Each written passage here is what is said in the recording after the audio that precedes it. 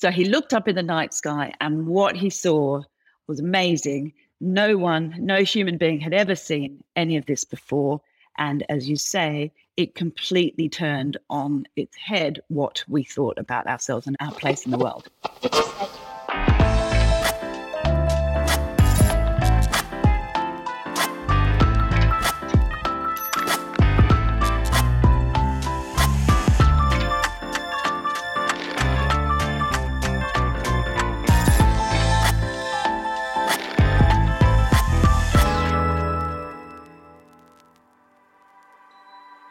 What was observed by us in the third place is the nature or matter of the Milky Way itself, which, with the aid of the spyglass, may be observed so well that all the disputes that for so many generations have vexed philosophers are destroyed by visible certainty, and we are liberated from wordy arguments. Wow, what a quotation from Galileo Galilei, of course, from his book 1610, Starry Messenger, which is such a wonderful title for a book. I've always loved that.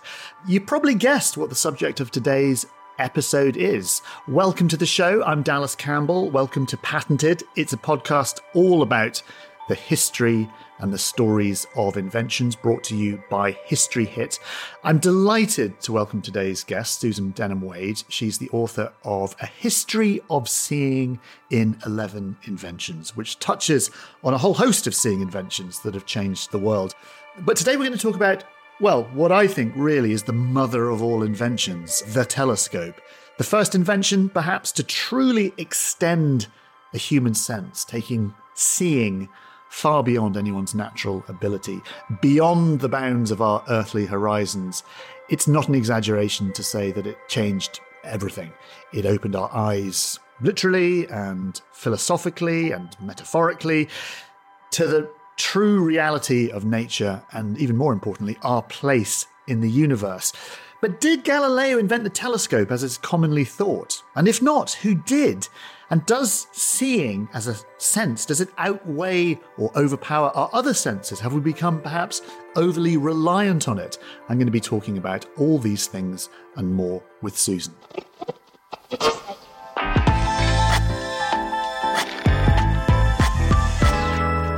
Susan, welcome to the show. That's a pleasure. It's a delight to be here. It's one of these really annoying things because we're going to talk a little bit about telescopes today. Mm-hmm. And I got sent your book, which I'm holding up here. And the annoying thing is I read the chapter on the telescope and then I got so engrossed in it, I had to read the entire book. Yay. And now I've got too many questions to ask you. I'm like, oh God, do we have to just talk about telescopes? Oh. I want to talk about everything. It's such an interesting book. Oh, well, we can talk about whatever you want to talk about.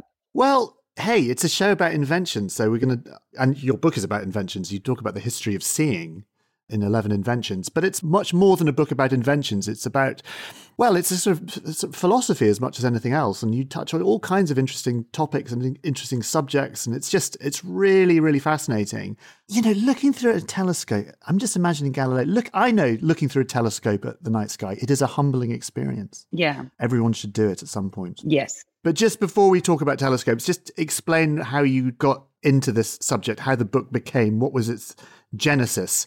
Because your foreword of the book, you started at a very specific point in 2015 with an internet meme. Yes, exactly. So, I mean, I've always been interested in ideas and creativity and where ideas came from. And I'm also have been all my life very blind. So I'm interested in seeing from that point of view. I've had a long interaction with the technology of seeing through spectacles, contact lenses, blah, blah, blah. And in February 2015, I was completely fascinated by the internet meme of the dress, which was an image of a dress, a stripy dress that appeared online, and people who looked at it couldn't agree, even if they were standing next to each other in the same room at the same time, whether the image of the dress, or whether the dress itself rather, was white and gold or blue and black. And this completely blew my mind because, you know, as far as I knew, seeing is an objective process. But that got me wondering then. So I dug into, you know, why that was the case, what was going on. But it also got me wondering about, well, if two people in the same room at the same time can look at the same thing and see something different, how did people in other times and places see their worlds? Was that different? And that was the beginning of the journey. Oh, it's so interesting because, of course, seeing, like as you point out, seeing is the most subjective thing. We all like to think Yeah. we are completely objective in the way that we see the world, Yeah. but of course, none of us are objective. Apart from myself, obviously, the way I see the world is the correct way of seeing things. But I always think, we are just kind of brains in a vat. We're brains in this dark vat, inside our skull, and we have this information coming in through our eyes. And as you say, it's our brains that turn that into electrical signals, and we process it all very, very differently. Yeah. And, what fascinated me was that the process of seeing from the very outset, in terms of what your eyes pay attention to, for example, how your eyes move around a scene, is all actually dictated by culture and memory and the stuff that is in the thinking part of our brain, although the subconscious part of our brain. But then that actually dictates all these processes that we think are objective, physical, sort of scientific processes, and they're not. Yeah. Yeah. So that was the beginning. Oh my goodness. So, okay, we can spend the rest of our life. It's a really terrific book. I absolutely loved it. It's fantastic. Great, and I recommend it. I'm a bit annoyed that I've only just discovered it because it came out a couple of years ago, I think, or 2019, I think it came out. And it's just terrific. Anyway, that's the plug of your book done. Thank you. So, okay, well, we can explore this idea of subjectivity and objectivity and beliefs and everything via the power of seeing through the invention of the telescope. And that's what I want to sort of talk a little bit about today. And of course, when we think about the invention of the telescope, regular listeners or those who know their history will, of course, the name that springs to mind is Galileo. But it wasn't Galileo who invented the telescope, was it? No, it wasn't. So the telescope was invented, it wasn't long before Galileo started making telescopes, but it was a year before, 1608. A Dutch lens maker, spectacle maker called Hans Lippershey presented a device to Prince Maurice, the commander of the Dutch forces, that he described as a device for seeing distant objects as if they were near. And this was two lenses in a tube with a larger convex lens at one end and a concave lens at the other. And this magnified what the viewer was looking through and made it appear closer. It wasn't particularly good. It was only 3 times magnification, but the prince was very excited about this. He was in a summit at the time with French and Spanish dignitaries because they were all at war. He showed it proudly to the French and the Spanish. He gave Lippershey a letter of recommendation, which he took off to the patent office and tried to get a patent for this device. The patent office said, "We're not going to do it. It's too easy to copy." And sure enough, they were right, because within weeks, the news of this invention had spread and people were starting to make their own versions and copy this idea. Other claims of precedence came forward as well, of other people who claimed that they'd come up with the idea first. So there was never a patent issued. That's really interesting. It seems to be one of those inventions that, I don't know, in your research, what do you think? Do you think there were telescopes before him? What was his name again? Lippershey. Hans Lippershey. That's Lippershey, right. Hans yeah. Lippershey. Do you think there were telescopes before that? Because as the patent office said, it's basically just 2 lenses. So it's a pretty simple thing to invent. Yeah. Do you think there were lots of them around before, or people were experimenting with them and just no one had got round to going, hey, look, this could be useful? I think that's probably highly likely. I mean, there was, the knowledge of optics had been around for centuries. Glass had gone through technological improvements a couple of centuries earlier. Spectacles were invented late 13th century. So, and they'd been sort of slowly improving in the time since then. And I think going back, right back to ancient times, because there've been astronomers for thousands of years, if you looked just through a tube without a lens, that will improve your vision of what you're looking at, especially in a night sky, because it closes out other light and allows you to focus more directly. So the idea of looking through a tube for improved vision is an old one, an ancient one. And then, as I say, the underpinning things of optics knowledge and glass technology were improving, at a pace through around that time. So it was only a matter of time. Yeah, well, I wonder, how long have we had sort of glass lenses? Because presumably, we have lenses in our eye, and I'm kind of imagining people long before Galileo understanding how lenses work and experimenting with lenses. Presumably we had things like magnifying glasses before telescopes. Yeah, no, we've had magnifying stones, though they're called reading stones, were used, I think, from around the 10th century, which were glass, plano convex, so that means curved on top and flat on the bottoms, and they would just put that over what they're reading to magnify the writing. But going right back to Roman times and before, Seneca, a Roman poet, commented that looking through a bowl of water magnifies what's beneath it, and that could help older people with reading. But that idea didn't catch on. But then going back further than that, in the place, what's supposedly Troy, they've found lenses and some ancient statues, but no one knows whether they were just decorative or whether they were actually used optically. And then Nero famously looked through a sapphire, or emerald, I think it was, at stuff going on in the Colosseum and stuff. So we've been interested in optics for a long time. We've been experimenting with lenses of various different kinds. And then suddenly Hans Lippershey comes up with this idea of sticking two lenses, a concave and a convex, in a tube. And lo and behold, we have a telescope. Yes. So what year this is 1608, I think, isn't it? Or 1608. Okay. If ever there was an invention that changed the world, I mean, we can argue about printing presses and stuff, but the telescope completely revolutionized everything in terms of our place in the universe. And of course, we can thank Galileo. So where does Galileo fit into the telescope story? And why do we like to credit Galileo with the telescope? Well, so he appeared very soon, very early on in the story. So Lippershey takes his invention to The Hague. The patent's rejected. The news spreads like wildfire across Europe. People start making copies, copying this invention and making their own version. Galileo 1609, so not much later, he's a professor of mathematics at the University of Padua. He hears about this. He goes along to his local spectacle maker and buys some lenses and makes his own telescope. And then over time, he's quite a proficient designer and maker of scientific instruments. So he's a guy who is always short of cash, and he has a little side hustle alongside his teaching work where he makes scientific instruments for his pupils and does private tutoring and so on. So he starts grinding his own lenses to make them better and fiddles around and makes better and better sort of generations of telescope to a point where he claims he has a 30 times magnification. The Lippershey one was about 3 times magnification. So it's 10 times as good. And what I think is really what makes him so famous in the story is that he used his telescope to look up at the night sky rather than looking out, which was the initial thought in terms of the usefulness of telescopes. So he looked up in the night sky, and what he saw was amazing. No human being had ever seen any of this before. And as you say, it completely turned on its head what we thought about ourselves and our place in the world. Are we in a sort of geocentric universe still? Are we still, so it's early 1600s. Is the Earth at the centre of the universe still? Is that the perceived wisdom? Very much so. So, because we've had Copernicus. He first put his theory of a sun-centric universe forward in 1514. And he sort of discussed it with some people. He wrote a little bit about it. But it sort of stayed quite below the radar. It just sort of moved around intellectual circles as an idea and a discussion. It wasn't published until 1543. So that's still 60 years before now.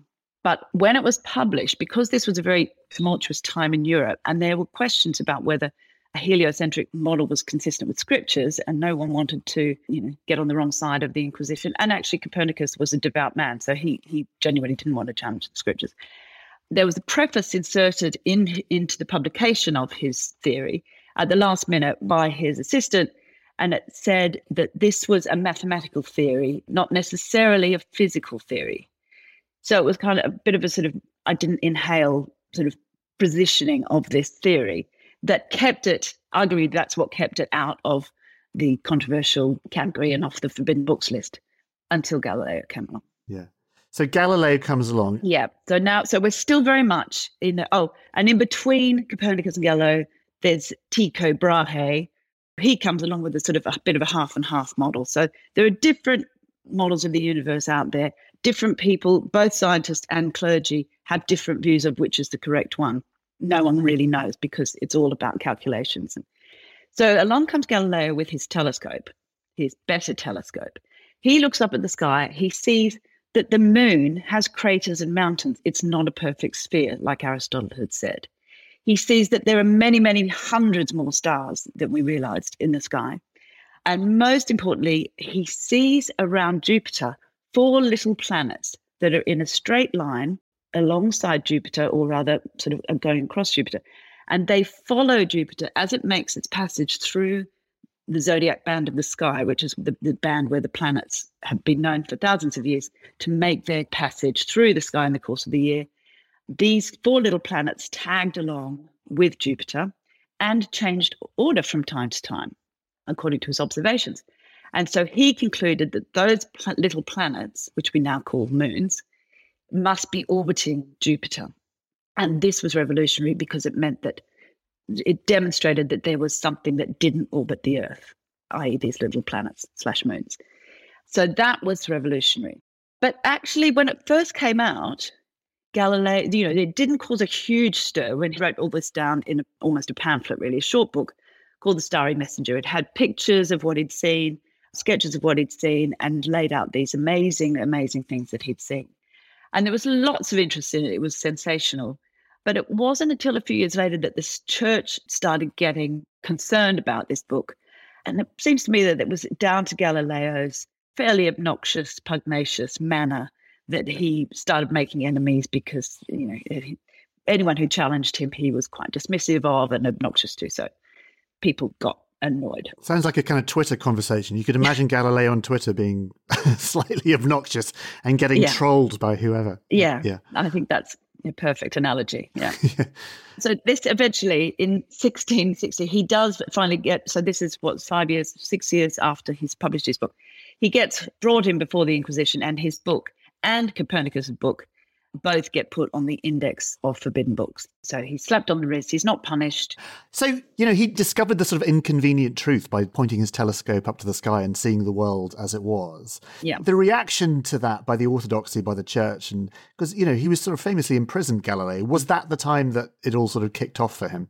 No, that took quite a bit longer. So he published his first book in 1610. And that, as I say, it caused a bit of a stir, but not for a while, not until he started getting people's backs up by, if any theologians made any comments on his theory, he would, he dismissed them and said, you should keep out of this, stick to your religious stuff. But actually, one of the popes was very generous to him and had asked him lots of questions about it. And so he went back to after the 1616 slap on the wrist, he went back to his heliocentric studies and published in 1632 a dialogue on the two world systems. And this was written in a scholastic manner where he had three characters who were having a discussion about the world. And one of the characters is called Simplicio. He's the Earth-centric character who's making the case for an Earth-centric model. And he's written up as an idiot, basically. And enemies of Galileo said, oh, you've based that character on the Pope. And the Pope got very angry. And this was when he was hauled in again to the Inquisition, forced to recant any allegiance to a heliocentric theory and subjected to house arrest for the rest of his life, which was the next 9 years. It's a really good, you mentioned that right at the beginning of this conversation, the meme dress about how we see the world differently and how we see what believing is seeing, we see whatever we want to believe. And I think this is the sort of classic example. I suppose in one way, it's the beginnings of the modern scientific revolution, isn't it? This particular invention, because suddenly Galileo was challenging this idea of what it is to see, because it's not about believing, it's about actually looking at evidence. And people must have thought of it before, but this was the time when it just exploded everything. If there were ever a paradigm shift, this was it, this invention. Yeah, no, absolutely. Aristotle himself, when the thinking of the Greeks came back into Europe in the 12th and 13th century, there was a renewed interest in using one's senses. That had been almost specifically discouraged by the church for hundreds of years. Then people were told instead just to rely on doctrine and just take it that is the settled truth and there's no question. But definitely with the invention of the telescope, that supercharged this interest in observation and experiment and using one's senses to figure out what is truth and evidence to prove an argument, as opposed to deductive logic or doctrine.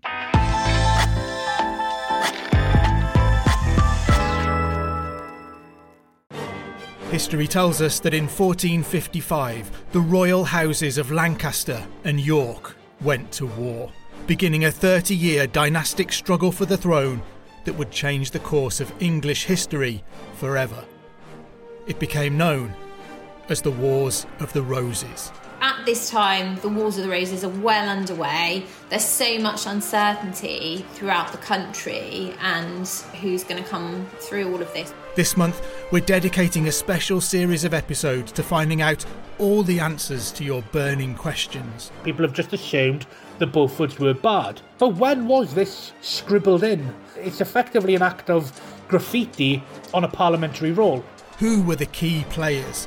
What were the critical battles and switches of allegiance? Was it ever really a case of good and bad? Join me, Matt Lewis, on the Gone Medieval podcast from History Hit every Saturday for brand new episodes.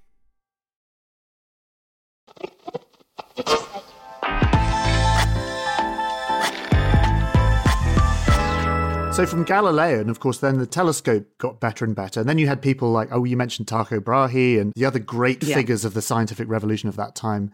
And then on to people like sort of William Herschel and Caroline Herschel. Telescopes got bigger and we saw the universe and we saw nature with an increasing clarity. So just take us through some of those stages, if you would. Yeah. You know, from Galileo's early sketches of the moon, the discovery of the Galilean moons of Jupiter. Just take us through some of those other people.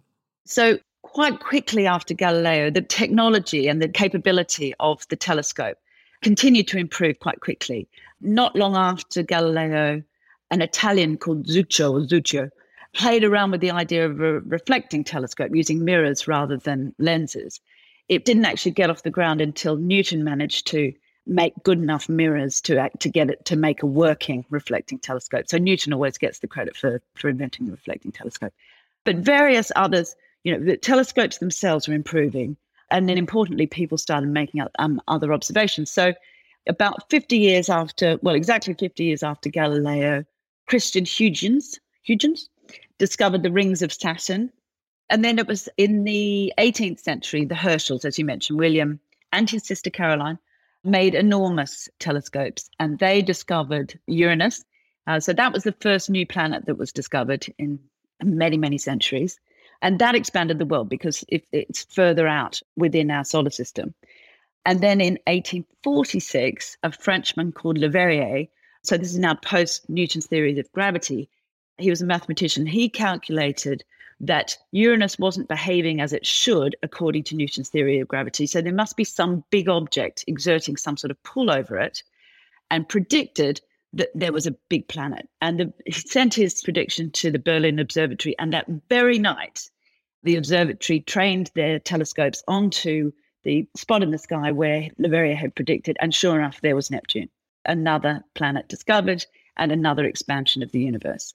And then we moved on to the next big mind-blowing expansion of the universe was Edward Hubble in the 1920s. And he had his telescope set up in Los Angeles and discovered that we were part of the Milky Way, but that galaxy is one of many galaxies. And that expanded the universe thousands of times. And now we know that it's actually infinite. And the universe is expanding. And it's expanding. Yeah. Yeah, exactly. One of the other great things about the invention of the telescope as well, and actually being able to look at these points of light, or just with our eyes, you can, as far as the eye can see, as it were, the telescope extends our eye. And of course, those points of light for millennia we'd looked at in wonder and wondered what they were, suddenly became bodies. And we then imagined who might be living out there. And the fact that there's all these wonderful stories about Selenites and people living on the moon and Martians and extraterrestrials. And that whole subject, which had belonged in our minds, suddenly had a canvas to be projected onto. Yeah. Yeah, no, it is quite amazing how quickly people's imaginations sort of accepted this new version of reality and then projected, as you say, stories. We love stories, such as the possibility of life elsewhere. Well, that's what I mean. The telescope extends the eye, but it also extends the imagination. And all those things that were sort of limited in our minds suddenly exploded into all these possibilities. Yeah. You mentioned actually that, that Edwin Hubble, of course, who in the Mount Wilson Observatory looked through his telescope and saw the universe expanding. And of course, the Hubble telescope, if we think about modern telescopes, if we think about old-fashioned telescopes, the beginnings of the European scientific revolution, the actual Hubble telescope being able to send telescopes above the Earth, above the atmosphere, so we're not restricted by the atmosphere, into orbit. Again, absolutely revolutionary, I think. I think when you look at the Hubble Ultra Deep Field image, which is one of the most famous astronomical photographs ever taken, it is mind-bending how good it is. No, it is mind-bending. It's impossible to conceive of the universe as the size that it is. And this idea that the latest telescopes are, now there's the James Webb that's been launched and so on, that they're reaching out 13 odd billion light years away, which is the whole history of the universe as far as we know. So what happens? What are we going to see when we get to the edge, if there is an edge, of that, pre-Big Bang? Yeah, that's the interesting thing. And also the thing is when Galileo and others were looking through their telescope with lenses, you're seeing such a small bit of the electromagnetic spectrum. You are seeing visible light. And of course, visible light is only one tiny part of it's like looking through a little crack in order to see the natural world, in order to see nature. But suddenly, being able to look in the infrared and other bits of the electromagnetic spectrum, we'll be able to see so much more. And also, I think the thing that perhaps Galileo didn't realize when he was experimenting with lenses, and Lieberhey perhaps didn't realize they'd actually invented a time machine. Because as you say, a telescope is a time machine. It's a way of looking back in time. Yeah, as you say, yes, when you're looking out at something 100 light years away, you're not looking at something that's going on right now. You're looking 100 years ago by definition. So, everything we see has happened. So yes. A lot of it happened before we even existed. Well, exactly. But I have to say, getting your head around the concept of the universe and dark matter and so on is mind-blowing. But I actually find even more mind-blowing the idea that thousands of years ago, literally thousands of years ago, people using a stick and tablets of clay and their eyes looking out in the sky night after night, making diagrams, using a completely different number system than we use now, were able to make such accurate observations and calculations that they could say, in 423 days at 11 p.m., there's going to be an eclipse. That's amazing. It is amazing. You're absolutely, I still don't understand it. I've read all, how on earth, I went to the eclipse in America whenever it was, 2016. Oh yeah, I was there too, yeah. We did all the maths, we worked out where we had to go, and lo and behold, there it was, right on cue. And still, even though I'm like, wow, it is mind-blowing. And actually, I think we celebrate the telescope, and rightly so, for igniting the scientific revolution. But the scientific method is really the thing that the telescope, I think, set off. It's the fact that understanding the universe isn't just about believing. It isn't just about orthodoxy, or it's actually about just looking at the data and kind of going with that. And it's such a somersault for the human brain to do, having not done it for, well, I don't know. I mean, we always credit the 1600s as the beginnings of the scientific revolution. I don't think that's true. People were doing science long before that. But it's a useful place, I think, to sort of put that idea in, perhaps. Yeah. And I think that's where it was codified, if you like, by Francis Bacon and so on. This is a new way of appreciating the world, by observation, experiment, and evidence. Yeah. And Roger Bacon, actually. I did a piece about Roger Bacon earlier on, of course, going back even further, who predicted ideas of telescopes. Yeah, he absolutely did. Yeah. All the Bacon. I always get my Bacons confused. Yeah, no, they're very confusing. And then, not to forget the Arabic scholars who, Al-Hazan, he is really credited as the potential father of the scientific method because he conducted physical experiments and made observations too. So, and that's several centuries before that. Exactly right. We get very Eurocentric about the scientific revolution. So that's a good point. Actually, just quickly, just while we're on the subject of the physical telescope and sort of back then, it was interesting that you said, well, sort of Galileo didn't invent the telescope. He experimented with lenses and tubes, but and perhaps the first person to kind of look up at the night sky. Presumably telescopes back then in a chaotic Europe particularly was a useful military tool as well. I mean, I wondered, did the military cotton on to the fact that telescopes could be very handy for armies and navies? Oh, yeah, no, absolutely. I mean, that was what Lieberhey was really trying to get his prince interested in, was the telescope as a military instrument. And of course, that time as well was the time of coming to the end of the age of discovery and moving on to the age of colonialism. So there's this great race from the big European powers to get around the world and establish colonies. So it's a huge era of maritime travel, and telescopes were absolutely indispensable for those huge fleets of ships making very long journeys. Yeah. There was another nice bit in your book which I liked. You mentioned that, and also you mentioned opera glasses as well. There was a sort of cultural element to bringing things closer to the eye. The fact that the opera glass, you could see people on stage. Yeah, they were very fashionable and very beautiful. Yeah. And then Samuel Pepys writes about, as you might expect from him, he writes, about how he'd used his spyglass. I think he said it was at church, to spy on some particularly pretty ladies that he, called it. So yeah, not always for scientific purposes. No, but technology is there to extend ourselves. And of course, sight, the argument is that sight is perhaps our most precious, our most useful sense.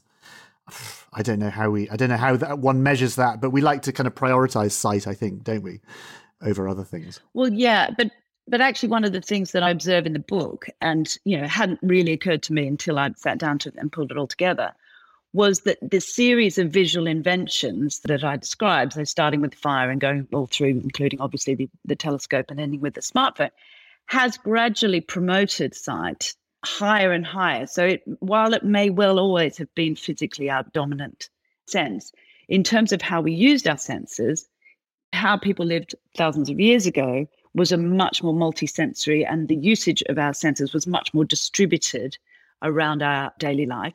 Whereas modern world, you and I are talking to each other over a screen, staring at a screen, probably spend a fair amount of the rest of the day staring at one screen or other.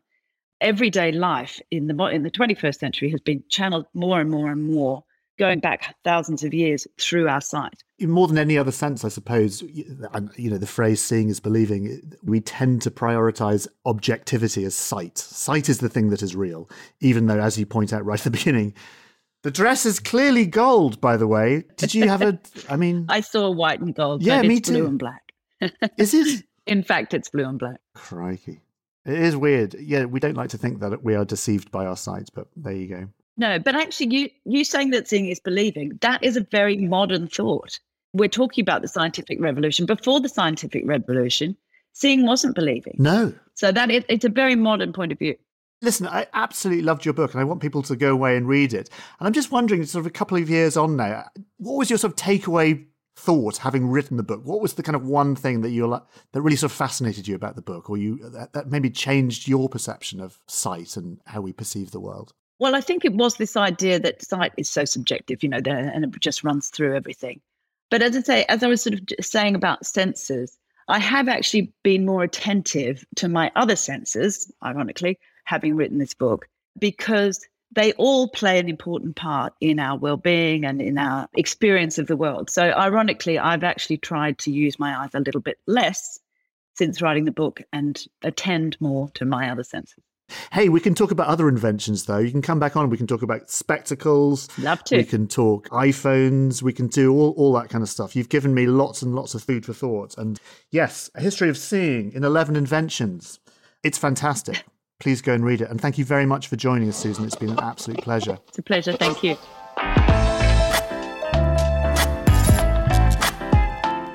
Well, that's it for this week. Thank you very much to Susan for joining me. Absolutely fascinating discussion. And Susan's book, I have to say, it's absolutely brilliant. It's not just about the telescope.